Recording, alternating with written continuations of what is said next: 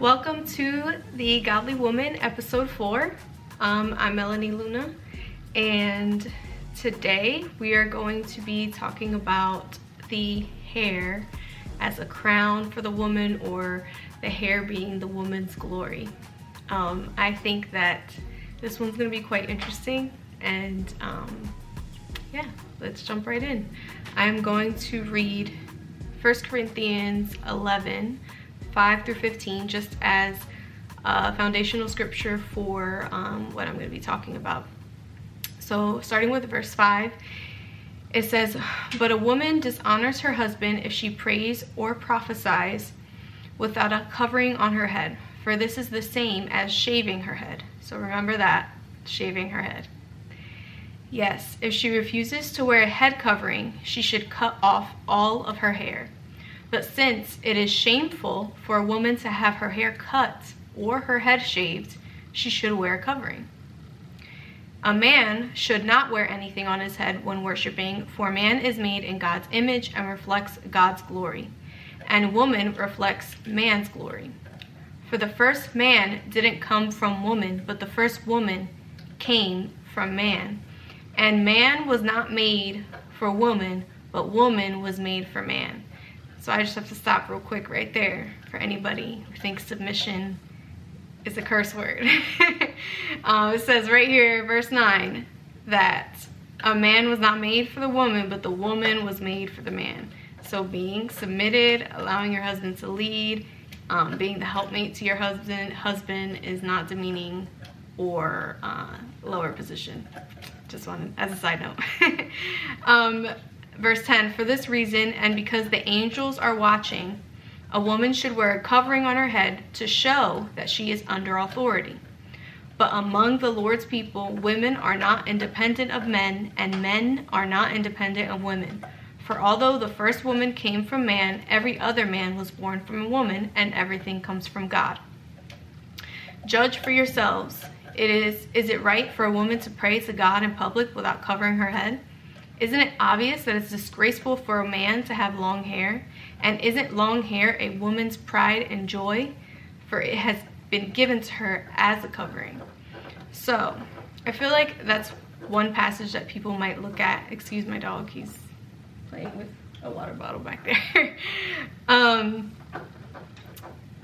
People might look at that and maybe overlook it because it kind of seems, you know, old-fashioned, something they did back in that time. We don't really need to pay attention to it, which is true. I believe the physical part of it was for a reason for that church at that time. I would have to look into the context of that, but as far as everything else, it actually still applies to us today, and I'm going to show you how.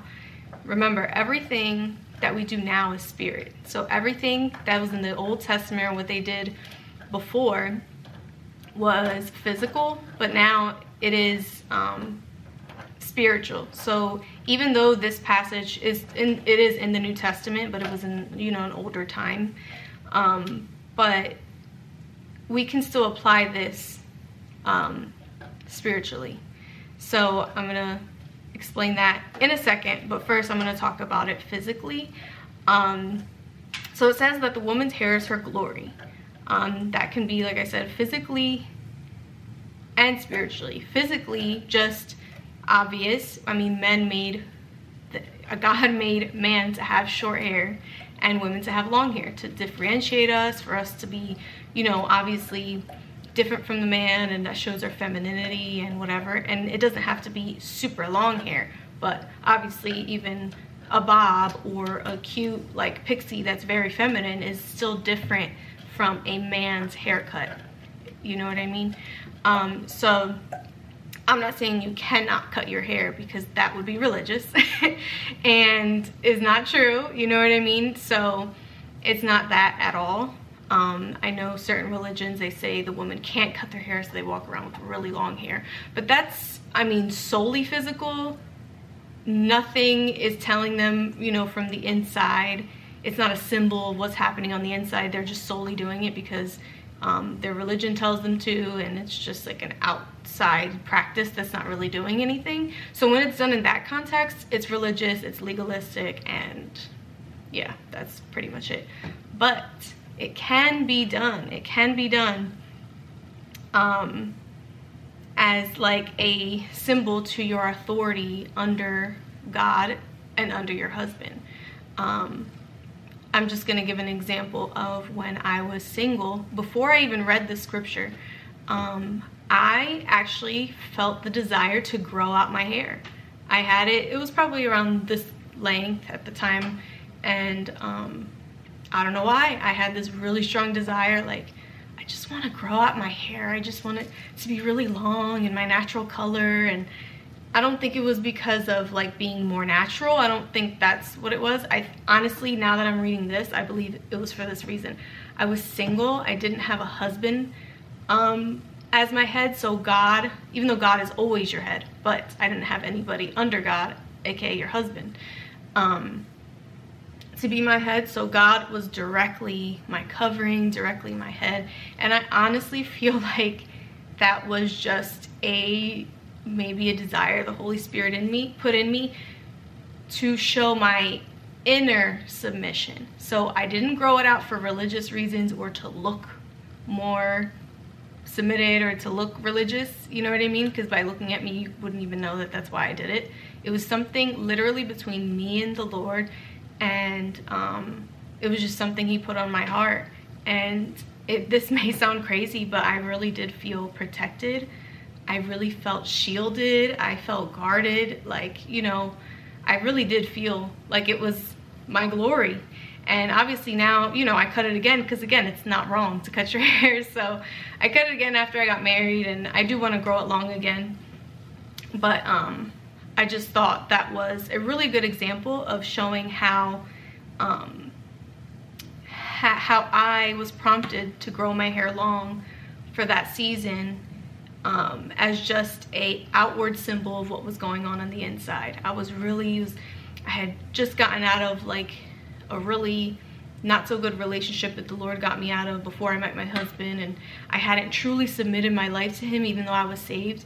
So it was just a sign from the inside. I was showing on the outside between me and the Lord, like, I'm submitted to you, you are my authority, and you are my covering. So that's how the spiritual manifested in the physical for me personally. And another example of that on the opposite end is, remember in the scripture it said it's a disgrace for a woman to have a shaved head, or basically hair like a man. And you know, this might sound a little controversial and whatever, but even, you know, women that prefer to be with other women, sometimes some of them cut their hair off, and it looks, or they dress like a boy, they have their hair like a boy, and that is actually an outward symbol of their inner loss of touch with femininity, and also their rebellion against God's design for them, because God did design women to look like women. He designed us to be feminine. So yeah, that's a direct on the opposite end of how the inside actually ends up flowing out on the outside. So not that short hair, long hair always means something, because it doesn't.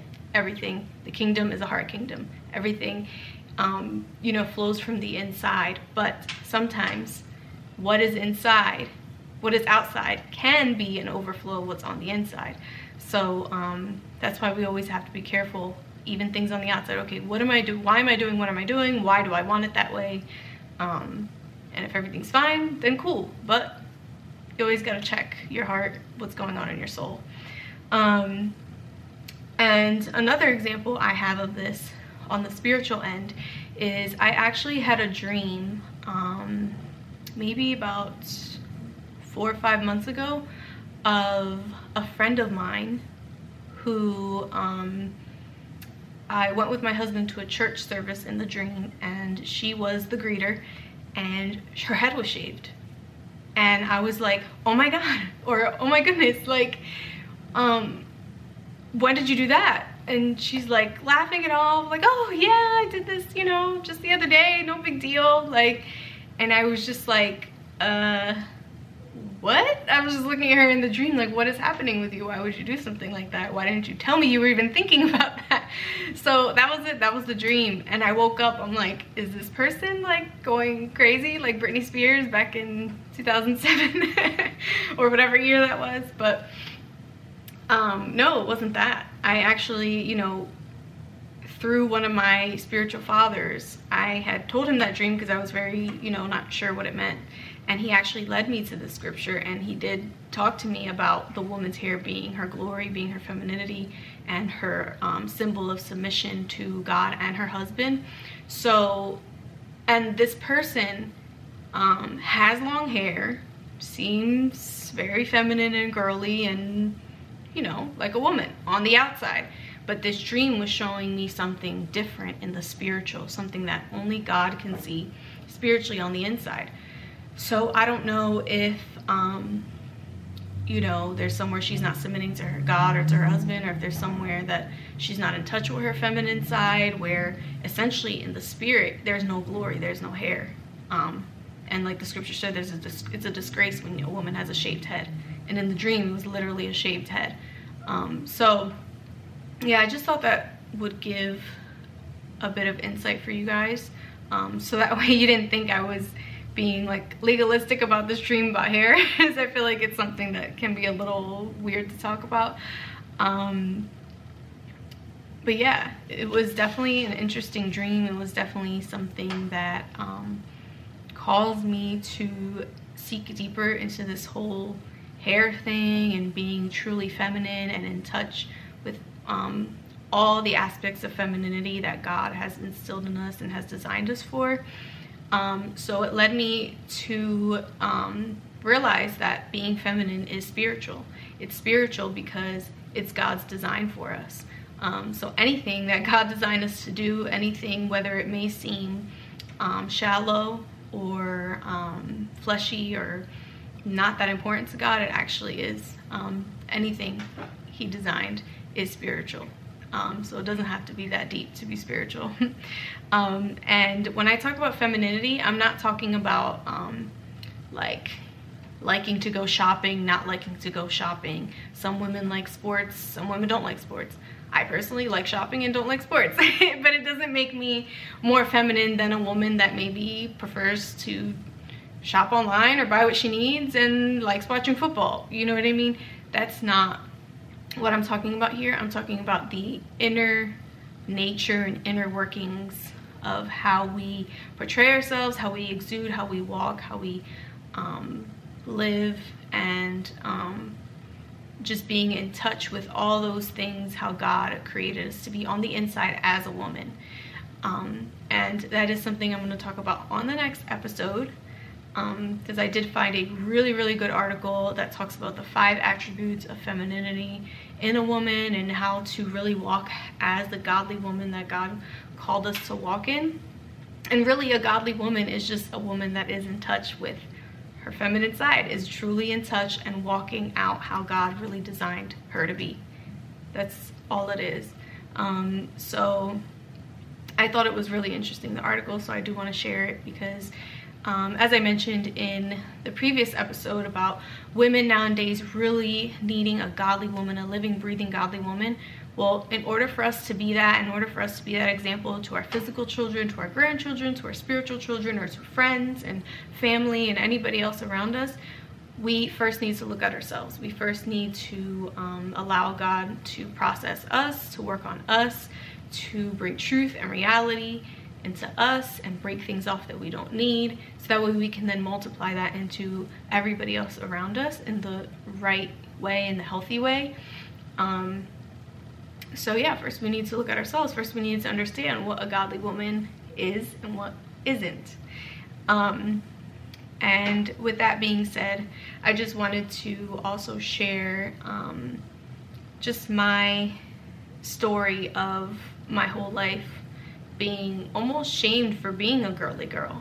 Like, and I hate using that word because nowadays it's like a whole thing, like you're this shaming me, you're that shaming me, and whatever, and people kind of throw that word around. But I mean, shame really is everywhere. That's one of the enemy's main tools into keeping us away from what we're called to do and who we're called to be is shame, even if we don't realize it. And that's something that I have recently come to terms with within myself, that I was carrying shame, and it's something that I have to walk, and God has shown me how to break off and not allow it to stop me.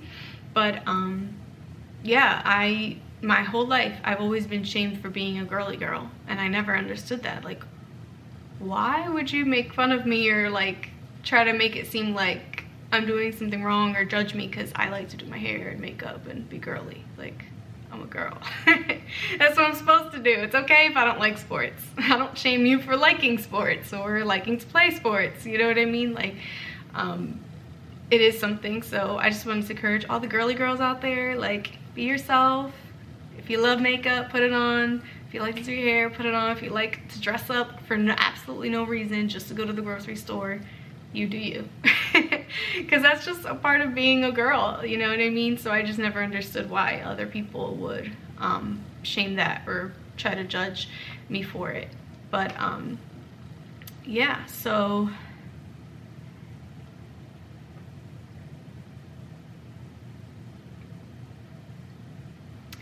yeah, just remember that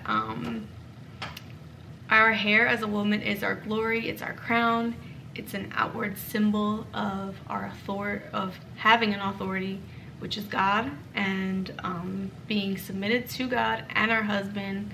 And that when we truly walk in our femininity, in the way God really truly designed us to be, we're just gonna have glory just exuding from out of us, and people won't even know why. They'll just want to know, I want what she has, you know. You'll just be, you know, an everyday woman, everyday wife, everyday mother, but people are going to notice that something is different about you.